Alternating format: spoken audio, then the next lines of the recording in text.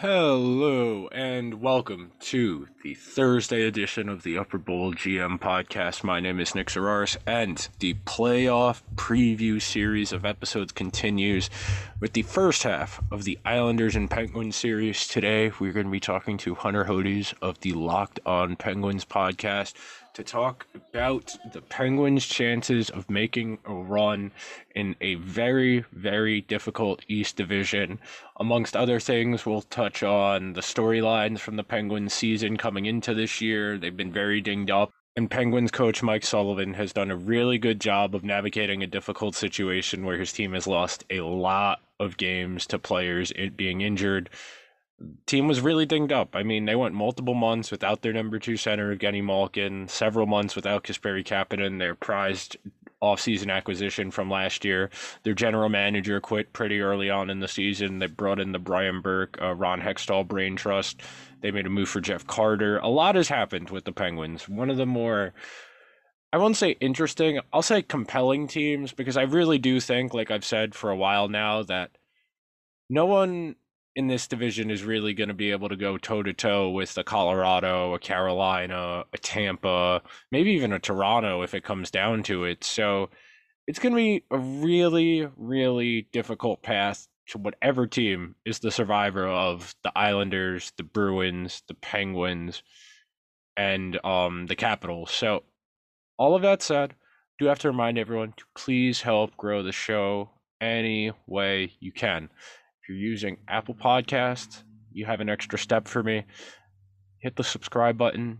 Go to the show's page. At the bottom, there's going to be 5 clear purple stars. You hit the one furthest to the right, that's leaving a 5-star review.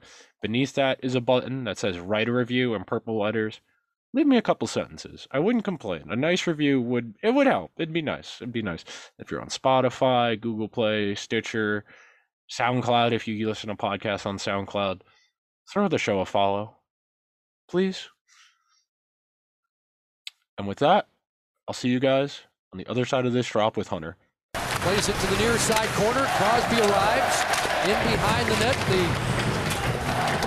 Crosby line causing some problems here. Scores! Gensel! Goal number 3 is the game winner in Game 3. And with that, I welcome on one of my really good friends, the host of the Locked On Penguins podcast. I hope you guys checked out the episode we did yesterday on Hunter's feed, where we talked about each playoff series individually, kind of a snapshot, drop-down view of each series, a little bit, not entirely predictions-based, because that wasn't the whole point. It was more or less to have a conversation, but it was a good show. I hope you guys give it a chance if you haven't gone and listened to it yet. How you doing, Hunter? Not bad, man. It's another gorgeous spring day here. The weather actually looks like it's turning around, and we're now just 3 days away from the start of the Stanley Cup playoffs. So I am getting much more excited as each passing day goes. Oh yeah, I mean we get to enjoy the only league in the world that's going to have a regular season game and a playoff game on the same day. I can't wait. It's going to be such a great day. Everyone wants to watch Calgary, Vancouver, man. Even though those games don't mean shit. So I can't wait. They mean something to the NHL's TV rights. That's the only reason they're being played. It's not like they have tickets to sell. It's not like those are two teams in the States who could, sell tickets and be like, we don't want to give the money back. But, well, not a good reason. It's a better reason than just being like, well, yeah, we promised TSN 56 games, so you guys are going to have to play 56 games. Sorry about that. Yeah. At least, I guess there's not going to be any fans there just because of what's going on in Canada with COVID. But yeah. I guess the league wants them to finish their seasons, even though both those teams, especially the Canucks, have had it really rough this year. Yeah, and speaking of teams that have had it rough this year, one of the things I've really found interesting about the Penguins this year is this is more or less the same group of guys who have been here forever. It's just a matter of dropping in the guys around them. They went out and got Kapanen last year. They paid a pretty price to get Kapanen in the offseason. They bring in Jeff Carter at the deadline, but what's really impressed me with Pittsburgh is they did a lot with a little this year because of how dinged up they were. They lost, I think, the most or second most games of any team in the league to injury, and they've endured. A lot of teams would have just, it's a shitty season. It's only 56 games. let's worry about getting everybody 100% for next year. We get 1-2 more cracks at it with Sid and Gino before we have to figure out what we're doing there. But the Penguins persevered in spite of some pretty shitty conditions. I mean, they've didn't have Malkin for what, 2 months? Kapanen 2 months. Those are two where you're expected to be 5 best contributors on the entire team. So they've really impressed me this year.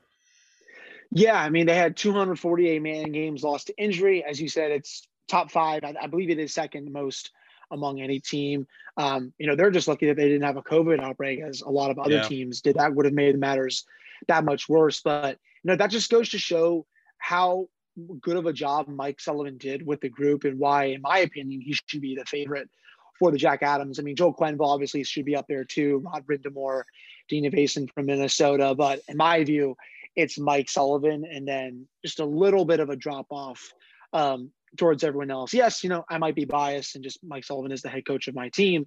But, the fact that they got first place in the toughest division in the league this year with 248 games lost to injury. As you said, Evgeny Malkin missed 23 games. Kapanen missed around 15. But they also had Teddy Blueger out for a month at the same time. Yeah.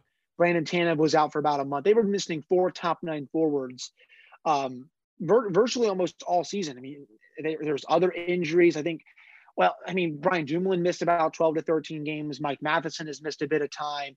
John Marino was out for a little bit. I mean, they had Yannick Weber playing as their number 6 defenseman for a little bit, and he's basically been their number 9 when they're fully healthy. And, Tristan Jarry started out the year .850 save percentage. Casey Smith wasn't much better. And then right after mid-February, the team really started to get it together.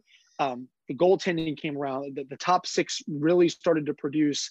And then the depth even more so. This is probably the best depth that we've seen from the Penguins in terms of scoring, probably since their 2016 Stanley Cup run. I saw this article from Adam Gretz from Pro Hockey Talk in Pennsburg. When Sidney Crosby or Evgeny Malkin are not on the ice this year, the Penguins' 5v5 expected goals per 60 is 2.74. That's pretty with good. Sid, it's 2.75. With Gino on the ice only, it's 2.72. That comes courtesy of Adam Gretz. That just goes to show how well the depth has played this year. And a lot of that, as you said, they got Jeff Carter. He has 9 goals, almost a point per game. But you pair him with someone like Jared McCann, who finished the season with, 14 goals. He's on a $2.9 million cap hit. He leads the team in goals above replacement. If you look at Evolving Hockey, if you go to Hockey Viz with Micah's stuff, the expected goals for per 60 is 2.49 with him on the ice. The expected goals against per 60 with him on the ice is 2.13, which is both are a lot better than what we saw last year when it comes to McCann. So that's like another huge reason for why this team was able to, I think, exceed a lot of expectations, is because they had the depth. And that third line, that's a matchup nightmare for any team that goes against them, not just the New York Islanders, in my opinion. No, that's one of the things that if you want to consider yourself a serious contender to make a run, you got to have at least 3 competent lines that can score to some degree, and a 4th line that won't just get pinned in your own zone for 45 seconds every single time it's on the ice. And the Penguins, when they're healthy, and I believe you said Tanev was going to be ready to go by the time the series started, and I don't know about Evan Rodriguez, but you drop those 2 guys in and you can pluck guys out. That's a really good 12 forwards. I still think Boston has a better 1 through 12 overall, but they're right there with them. The Penguins are right there with them in terms of talent, 1 through 12.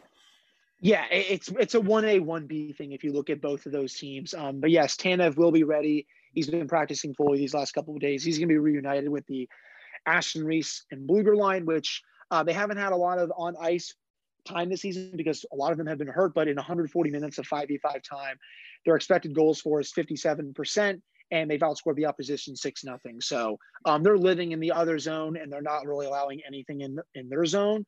So that's usually the line that Mike Sullivan likes to throw out to the Wolves against other top competition and see how they do. Curious to see what he does against the Islanders. You could throw them out against the Zizekas line. If you want to really be interesting, you could throw them out against the Barzell line, but I think he might put Sid out there against them, considering he's their best defensive center. But and you ask for Evan Rodriguez, it's going to be him or Frederick Gaudreau for the 12th forward spot, it looks like. And Frederick Gaudreau has actually been really good. People forget how well he played in the 2017 final with Nashville. I think he had 3 goals in the 6 games against Pittsburgh. But this year, He's not only produced in a fourth line role, but his defensive capabilities have been really nice to see. He's good on faceoffs. I know people find faceoffs very overrated when it comes to the game. I get it. I personally am not of that opinion. There's been a lot of times this season where Pittsburgh has lost a faceoff and there's a goal that's scored within 2 seconds of it. So I am still of the opinion that faceoffs very do much matter in winning those. Are just a huge key into winning a game. And Freddie Gaudreau really helps the Penguins in that regard. But yeah, 1 through 12, you have your top line with Guentzel, Crosby, Rust. You have Jason Zucker on your second line, who I understand he's been kind of the whipping boy this year. He hasn't produced as well as we all thought he would be. But I think in these last 10 games, you've seen him really up his compete level. And he's getting a lot of chances. That's the thing. He's just not cashing in on them. And he was starting to a bit as the season started to end. I think he had goals in back-to-back games. Gino had a really nice feed to him against one of the games in Philadelphia. I thought he played well in the last couple of games against Buffalo. So he can be fine next to Malkin and Kapanen. Talk about Kapanen. I mean, I was not a big of a fan of what they gave up to get him. Top 15 pick. You could have used that for other stuff, right? You could have traded for a different top 6 winger. But he was really good. Over 30 points in 40 games. His underlines weren't bad. I know his shooting percentage was a lot higher this year than in prior years. And, part of that has to do with playing with Evgeny Malkin for most of his time.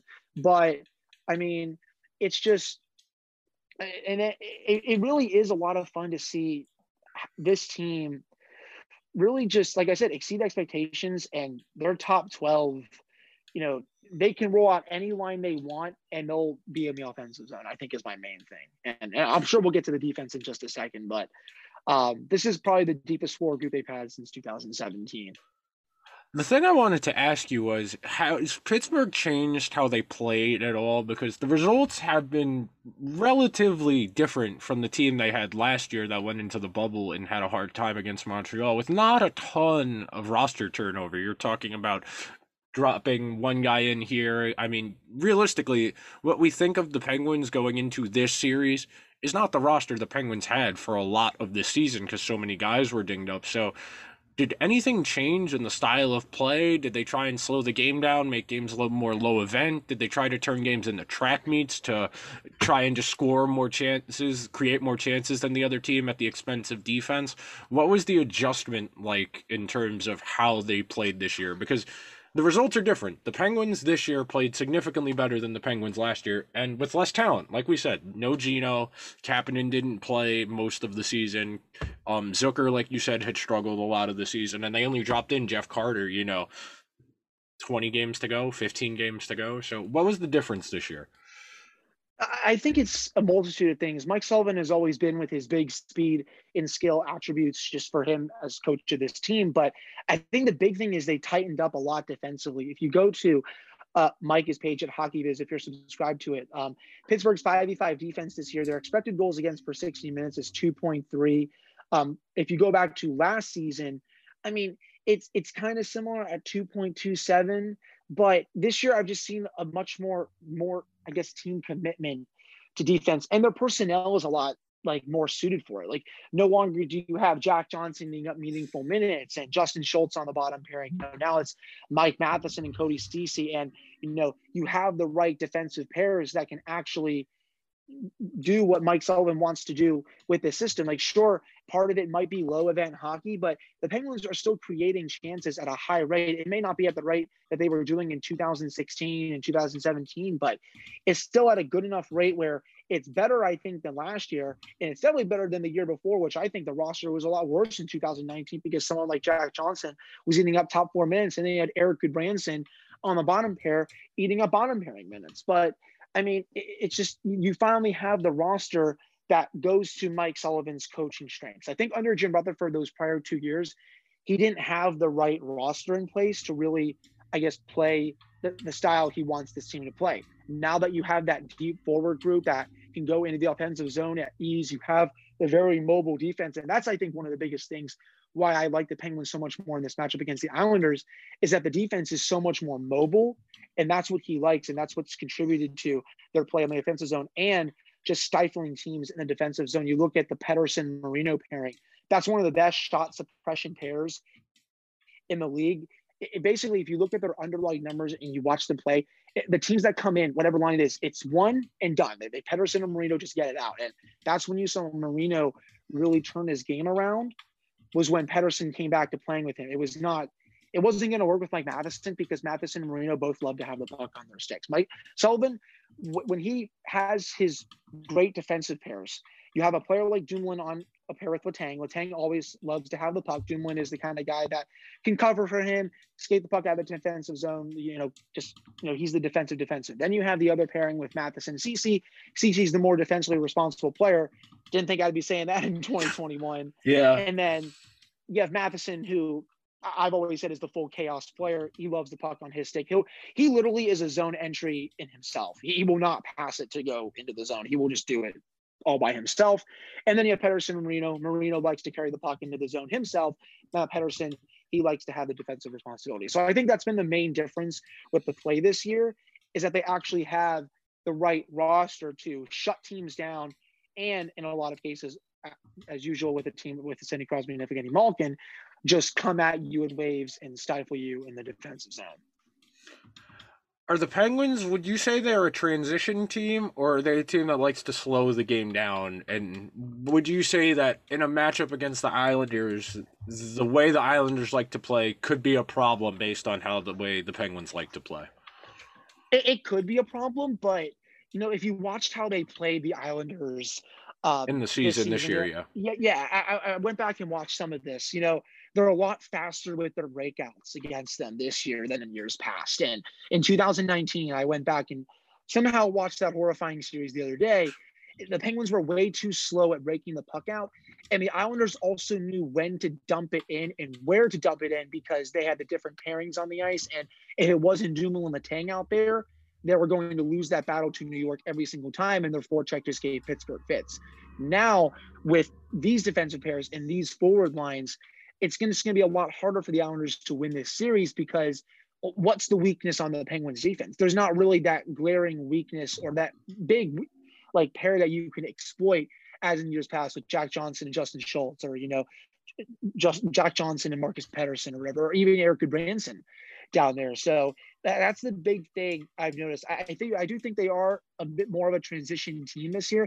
They can slow the game down. I mean, they do that all the time when they hold the lead late in the second period, all the way in the third. They will trap it down, and they will run their 1-2-2 neutral zone trap to just say, hey, you're not going to get through here. We're just going to continue to do this all game long. And they've done that in quite a few games this year. I remember that game against Boston, that Sunday afternoon game. It was a 1-0 game. After the Penguins scored early in the third period, they just dummied the Bruins down. I think the Boston only had 2 high danger chances that entire game. You want Pittsburgh to play that game, they will be more than happy to, because they have the right personnel. But as for the Islanders, it's still a tough matchup, because obviously Barry Trotz's still a really good coach. His system works, even though it's a bit boring. But that being said, with what I saw this year, the Penguins, they're so much better at breaking the puck out of their defensive zone and just going in transition, getting it in the offensive zone, starting their forecheck phase. And that gave the Islanders fits, and they just honestly couldn't even keep up with them when Pittsburgh was doing that. I mean, I haven't gone back and rewatched any games yet because I've been lazy in my preparation for the playoffs. But I know from the Islander Penguin games this year that I do recall, I know, like you said, the Penguins like to fly out in transition, and the Islanders play one of the more low event style of games of anyone in the league, where they're going to dump the puck into the zone. They're going to cycle the puck for 30 to 40 seconds. They're going to try and generate a point shot from one of their guys to rip a shot, whether it's Leddy, Pulak, Pelech, or even Scott Mayfield. And then they're going to try and clean it up down low with someone like a Josh Bailey, a Brock Nelson, who's going to be around the net waiting for a rebound. And like you said, the Penguins defense, the overhaul they embarked on over the offseason, where it was kind of addition by subtraction, where, you just let Jack Johnson leave and you let Schultz leave, and it's been better for them this year, and it's worked out for them. And I know most people coming into the season didn't have Pittsburgh winning this division, which I know it doesn't feel like the Penguins won the division. Everybody was kind of just penciled the Bruins, Flyers, Capitals, and Penguins in some order, and it depended on your personal preference, but everybody figured they were going to finish behind the Bruins. And it's just kind of a credit to Mike Sullivan and that group of guys, they took care of their shit. It's not easy to handle adversity, and especially in this kind of season where everybody's been inconvenienced at some point, whether it's another team messing up your schedule and that kind of thing. But circling back around into the point I was about to make, when I look at these two lineups, I think the key for the Penguins is going to be maximizing the scoring opportunities you do get, because there are going to be fewer overall scoring chances just because there's not going to be as much space. There just isn't. Yeah, I mean, they're just going to really have to make sure that when Sid and Gino get their respective shifts in the offensive zone, that they're cashing in on these chances. I mean, the Islanders don't usually give up a lot of high danger chances per game. That's their MO. Barry Trotz has his team coached to not give up chances overall, but especially high danger chances. They want to make it as easy as possible on a goalie such as Semyon Varlamov, who had a really good season, but is still past his prime. And I know they have Ilya Sorokin back there in case Varlamov falters, but they want to make it as easy as possible on their goalies. That's how their system goes. And this is going to be a big series to see how the Penguins' depth goes. I mean, you saw how it was this season with 2.74 expected goals per 60 when Crosby and Malkin were not on the ice. So how will the Jared McCann and Jeff Carter duo on the third line do? I mean, you can put any one of Freddie Gaudreau and Evan Rodriguez next to them, but how many chances will they get in the Islanders' defensive zone? I think that's going to be a big question mark for this series. But I overall agree with you.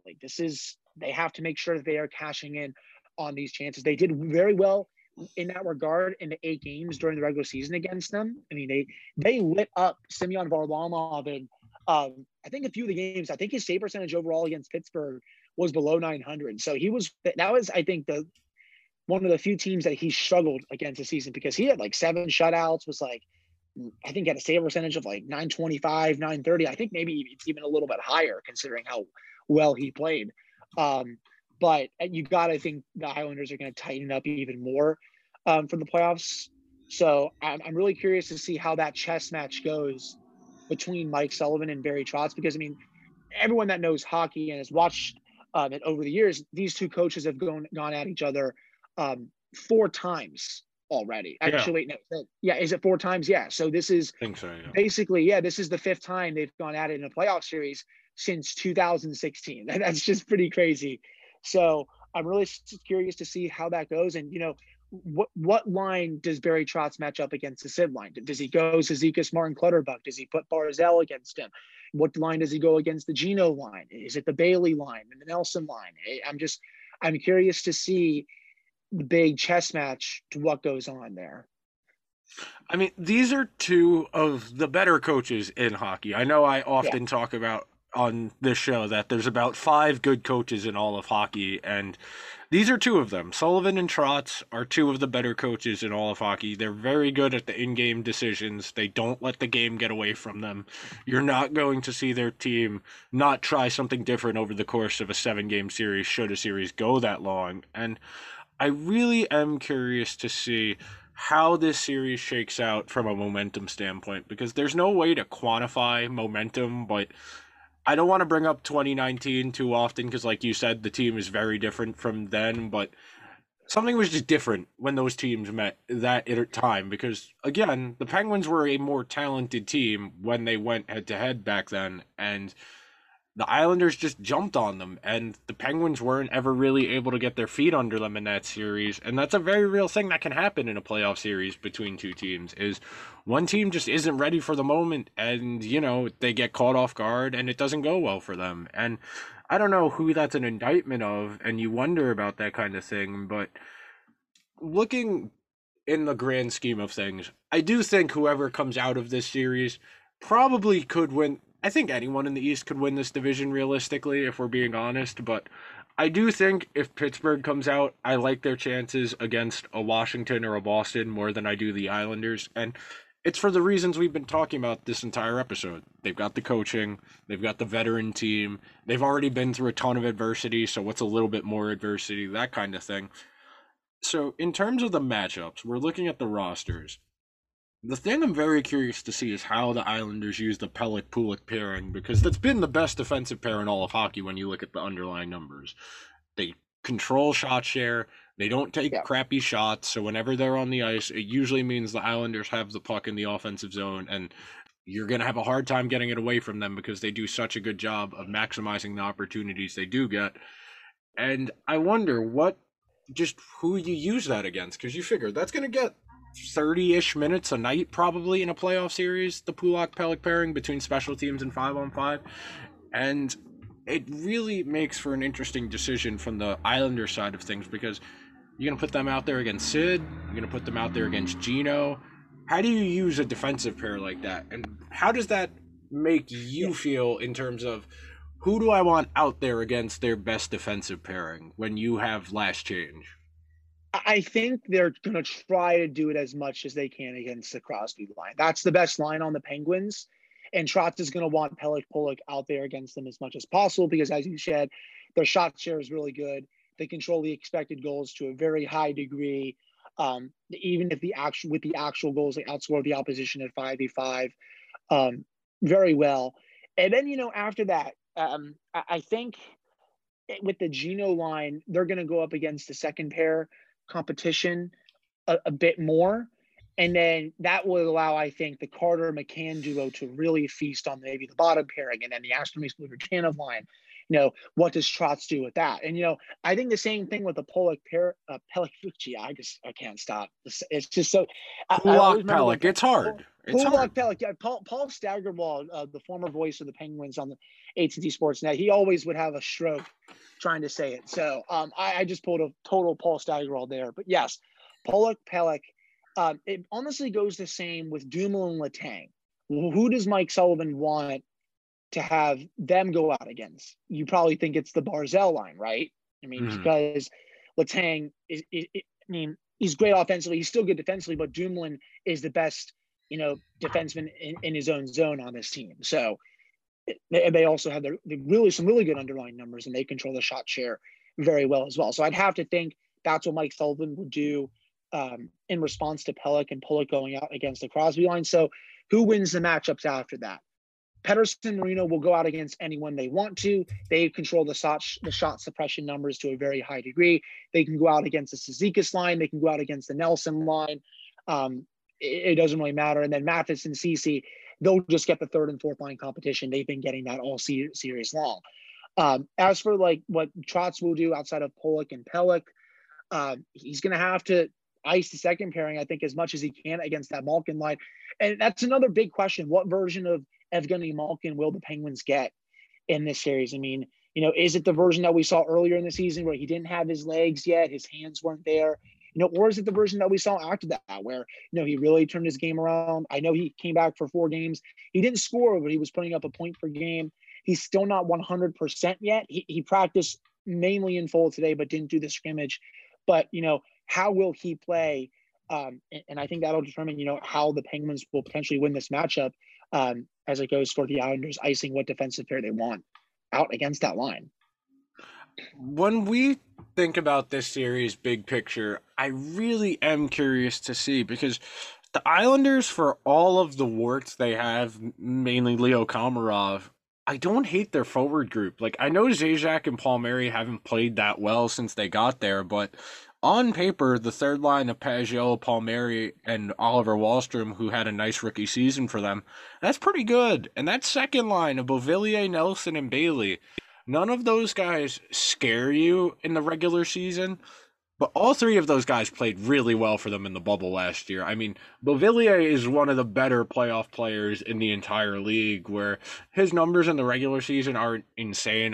He might give you a 45-point season, flirt with 20, 25 goals, but playoff time, what really makes Beauvillier dangerous is, like you said before, the Islanders do a really good job of limiting the high danger chances against, where they funnel you to the outside, you have to settle for a crappy shot, and by the time the defenseman's recovered the loose puck, Beauvillier's already ready to break the zone and counterattack, and it's reminiscent of the way a less talented soccer team plays, where they're just going to put everybody behind the ball, and you're going to have to go through 10 guys to get through, and as soon as the team that's trying to attack turns the ball over, the furthest up player is immediately going the other way on a counterattack. And it's how the Islanders played last year in the playoffs. And I know we don't think of the Islanders as a transition and a pace team, but the versatility they have, they can play a little bit of flexibility in terms of their style because of Barzal, mainly because he can create his own entry whenever he wants,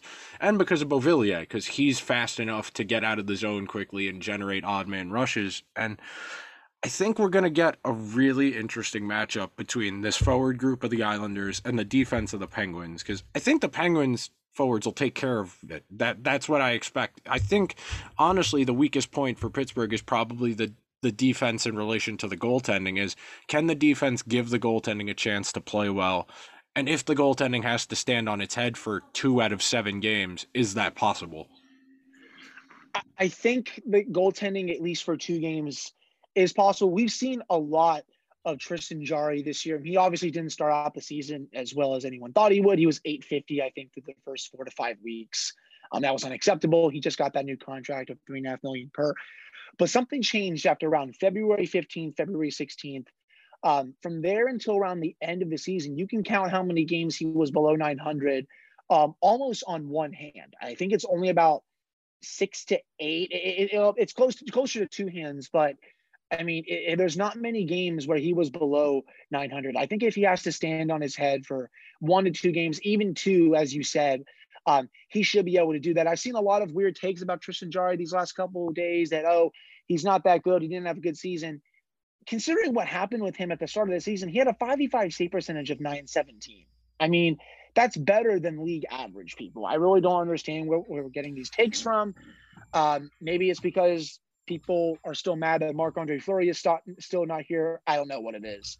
But it's just, also going back to that point, what you said, someone like Brock Nelson has been a Penguins killer in the past. In that 2019 series, every time the Penguins would allow an odd man rush, one of the players on that rush was Brock Nelson coming the other way. And almost every single time he beat Matt Murray, whether it was glove side, blocker side. I almost felt bad for Matt Murray after watching those highlights again, because he did all he could in that series, but the Penguins defense was just so optional when they were playing in that series.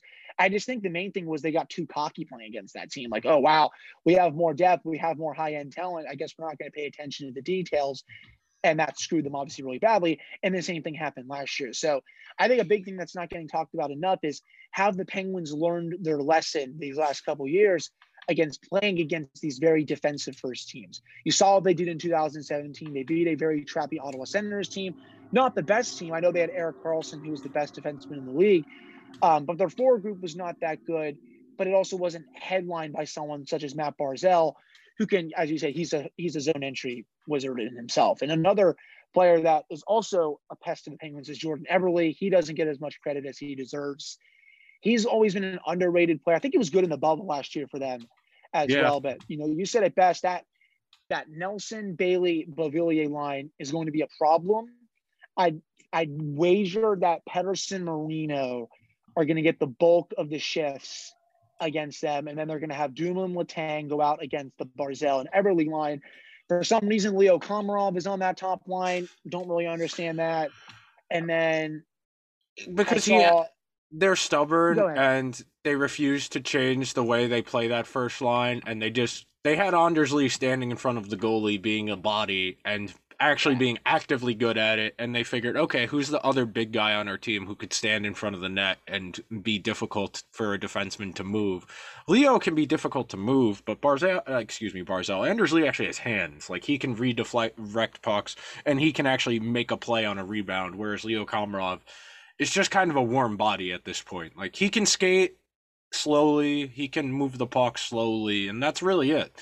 He doesn't really give you anything aside from size. That's really his only input. But Go ahead, continue.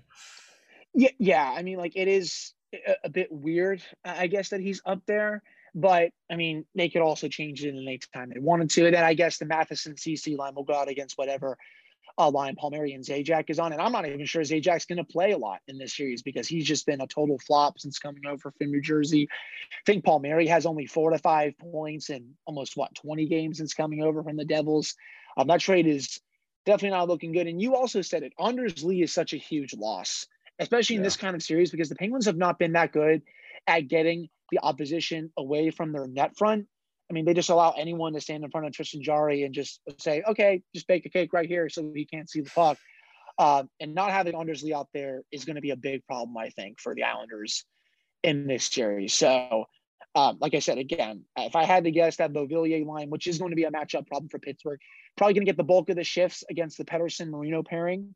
It makes a lot of sense. Pettersson-Marino is one of the best shot suppression pairs in the league, as I've said probably 5,000 times. And, say if the defense is not having their greatest game, I think you can have Tristan Jarry stand on his head for a game or two. He's shown the ability to do that in countless games this season already. You obviously don't want him to do it for a full series, but if it has to be done in a game or two, I think the Penguins can get away with it, especially with how good their high-end talent is. All right, so I'm asking these couple of questions now to everybody who comes on. This is kind of the series snapshot. So, aside from goaltending, who would you say is the most important player for the Penguins if they're going to win this series? Because every team's obvious answer is, yeah, if we can have great goaltending, I think we can win. Who is your series X factor? Man, that's a tough one. No, I'd be inclined to say Sidney Crosby, Evgeny Malkin, but you usually know what you're going to expect from them. So I'm the same with Chris Letang. He's had a wonderful season. I think one that's flown under the radar of a lot of people. I think he should be getting a lot more Norris love than some other people are right now. I'm not saying he should be a finalist, but I think he should definitely be getting some consideration for it. But my big X factor, it might sound weird. I might go Jeff Carter here. 9 That's goals since coming over from the Kings. He gives that third line a dimension that they didn't have prior to him coming over. When you looked at this team when they were playing really well before the deadline, they were in position to go for first. You're like, okay, what do they need? The defense is set. The goaltending is set. Most of the forwards, when healthy, are set, but you still don't have that next center, right? Do you really want Mark Jankowski to get meaningful minutes in a playoff game? No, he had basically 6 points all season. Hard pass. 3, by the way, half of his 4 goals were empty net goals. Again, no thanks. So they went out and got Jeff Carter. Basically was a point per game player, and he's the exact kind of player that they needed at the time, and he's the exact kind of player that they will need in the playoffs. He's one of the best volume shooters in the league. He goes to the dirty areas. He's kind of like a mini Patrick Hornquist in a way. He'll go to the front of the net, park his huge ass right in front of it, and you won't be able to move him just because he's so big. And that's where he scored most of his 9 goals this season with Pittsburgh have come right in front of the net. And that's an element that they were missing. Like I said, he's a great volume shooter. And the duo of him and McCann, again, have been so lethal against any opposition that comes out against them. That's another big matchup I'm looking forward to seeing. Who does Barry Trotz put out there against Jared McCann and Jeff Carter, both of which are having outstanding seasons with the Penguins respectively? But I do think the big X factor is Jeff Carter. If he continues to play the way we've seen him play within Pittsburgh, that they will have 3 lines that you will not be able to take the puck off of. What worries you the most about the Penguins going into this series? What are you most concerned about? I just think like a drop off, Okay. you can't drop off. I'm worried that, like we played the Islanders well this year. Let's just continue to do the same thing and whatnot. And, you have to evolve your game. Like, sure, you can do some things that you did well against the Islanders, but the biggest thing they got to continue to do is, break the puck out of the defensive zone so much faster than you did in 2019. Start your forecheck cycle in the offensive zone a bit sooner. Have your team speed, go at them in waves like they were doing in the regular season. I just don't want there to be a layoff or a drop off in play. That's what happened in 2019, where they just got embarrassed. No more dumb defensive miscues and odd man rushes. Down the stretch of the season, you did see some weird moments with the Penguins where they were giving up a lot more goals than they usually have been for most of the season. That can't fly against this kind of team because the Islanders are usually also a very opportunistic team. If you give them chances, they will make you pay, even though their high-end talent is not where it is in Pittsburgh. But, I think that's my main thing. I understand that Pittsburgh is a favorite in this series, rightfully so with how they have played. I like their roster better than them. But that being said, the Islanders are still a very dangerous team. You saw what they did in the bubble last year. They took Philadelphia to school. They embarrassed the Capitals in the same way they embarrassed Pittsburgh the year before. This is a very dangerous team with still a very elite player and a very good shutdown pair in Pelech Pulock and a good goalie in Varlamov, who I know is a bit banged up. So just like I said, continue to do the things that you've done well for the regular season, but just at a higher level and have no drop off in play. Other than that, I think they should be fine. The roster this year compared to 2019 is so much different. I mean, they have the right personnel to play against them this time. And right now, man, I haven't made my full prediction yet. I think I'm leaning Penguins in 6 right now, but I could see it going 7. Okay, fair enough. Fair enough. That's a reasonable concern. I definitely understand that. And you get, like I said yesterday on your show, we get into the playoffs, and while the data we have for a 56 game season is nice and helpful, 7 games is very small. That is not a big sample. A goaltender can laugh in the face of a good sample. A Thatcher Demko type situation, a Jordan Binnington, and Matt Murray. Yeah, where someone can kind of just steal a series in 7 games, because 7 games isn't enough of a sample for an average to come out of. And we've seen a lot of teams get 58, 60% expected goal share in a 7-game series and lose because they got goalied. And that's part of this story. And like you said earlier, the Islanders do a really good job of limiting the responsibility of their goaltender. It's why Varlamov has such good numbers, his save percentage, his goals above expected, because they don't ask him to do a lot. So what he does have to do, he's okay at. And I'm very excited. I think the 2 series in the East are honestly going to be the most competitive, nasty first-round playoff series. The Battle of Florida might be a little more flashy. Montreal, Toronto might be a bit more chaotic, but I think these 2 series are going to be grinded out 6-7 game series where it's going to be a bounce or 2 is the difference, because the talent differential between all 4 of these teams isn't that big. I mean, we saw it. It came down to the last week for someone to win this division. Yeah, but both of these series, I said it on my podcast with you yesterday. I'll say it on yours here as well.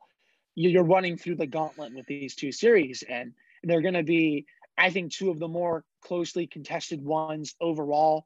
I mean, there's definitely ones out there that I think are going to be a lot shorter than the others. I think both of these series will go 6 to 7 games, especially Boston, Washington. And I will say the same with Pittsburgh, New York. I've seen some people saying Penguins in 5 and whatever. I'm like, chill the brakes here, people. I don't think the Islanders are only going to beat them 1 time. I think they will beat them twice. That being said, I like Pittsburgh's matchup in this series a hell of a lot better than I did 2 years ago. Again, they have the personnel to match up against them a lot better. And I think that will pay huge dividends here. And I do see Pittsburgh advancing to the next round, where right now I'm leaning towards Boston in 7 with that series. But I'm excited to get this going. Again, can't wait to see what Mike Sullivan and Barry Trotz do with each other. What are the matchups going to be with the defensive pairs and the forward lines? You said it best. These are 2 of the 5 best coaches in the sport. I know they have 2 different play styles, but, I was listening to what Barry Trotz said after the game on Monday against Boston. He even said, he's like, we know how Sully plays. His teams are always very structured, very disciplined. He even said they're a lot deeper this year. So it's going to be a challenge for them. And I'm excited to see what he does and what Sullivan does in return. Okay. The last question before I get you out of here, sir. Not including a Penguin series, what playoff series would you most like to see and why? And it can be a Cup final series, it could be a second round, or a Final Four series. What 2 teams would you like to see play each other from an entertainment standpoint? You could go playing styles, where you could have Carolina versus Colorado. You could do something like I just want chaos, like Toronto Boston in the Cup final. Whatever your heart desires. I think, the obvious answer is Vegas, Colorado, just because we've been waiting to see that for an 2 years now. We should have had it. We should have had it last year. Just Nick, give it a best of 9, first to 5 wins, and the winner goes on to the Stanley Cup final. I think that's basically what we want to see here. But Colorado, Carolina, or Colorado, Tampa Bay would be a lot of fun. I'd love to see Colorado, Pittsburgh, McKinnon versus Crosby. Nate has looked up to Sid ever since he could remember. They're also best friends. They also play 2 very exciting styles of hockey. I also kind of bandwagon the Avs at times when my team is not playing. And also Peter Forsberg was my favorite player ever growing up. So I kind of have a soft spot for the Avs there. But overall, if I had to pick one, it is Vegas, Colorado. Both these teams play such an exciting brand of hockey. If we do not get this after the first couple of rounds, I will be very mad online. So that's definitely the biggest one. But if I had to pick it like 1A, 1B, 1C, Colorado, Pittsburgh, Colorado, Carolina, Colorado, Tampa, or even, Boston, Pittsburgh. We've been waiting for the rematch of that sequel. Well, we've been waiting for a sequel to that 2013 series, for the last 8 years. Seeing Bergeron go up against Sid, I mean, it doesn't get a lot better than that, to be honest with you, how well those two teams are constructed. Both those teams' four groups are so deep. Both defenses are really solid. And I know Tuukka Rask has the edge in net, but I said it on your podcast. I've said it on mine too. That's the last dragon that Sid and Gino have not beaten as for a rival team. They've beaten everyone else. So for them to win that one and just to see it overall would be awesome. I would take 7 games of that any day of the week. I think we're going to get Boston, Pittsburgh, and it's going to be very good hockey, and it's going to be very good TV, and we're going to be... I really do think we're going to get the playoff series we all want and deserve this year. I think we'll get the Carolina, Tampa in round 2. I think we'll get Vegas, Colorado in round 2. I think we'll get Boston, Pittsburgh in round 2. We're going to get treated this year. The gap between the good teams and the bad teams has never been bigger than it was this season because they've all played each other 8-9 times if you're in the Canadian division. So the good teams have really separated themselves and kind of, I don't want to say they can outclass their opposition, but I mean, we're talking about some very dramatic mismatches in some of these round 1 series. I hope you guys enjoyed today's episode with Hunter. We will be back tomorrow to talk with my boss, Ethan Levy from Gotham, about his Islanders. We're going to talk about his concerns about the Islanders going into this series. And if you aren't already, check out Hunter's podcast, the Locked On Penguins podcast, all major podcasting platforms. He throws it up on Twitter every single day. If you're looking for a link, that's probably the easiest way to find most people's podcast is click the link, take it to whatever podcasting platform you like to use, hit the little follow button, support your content creators. We are working our asses off this time of year. I'd like to thank Hunter for coming on. I will see you guys tomorrow.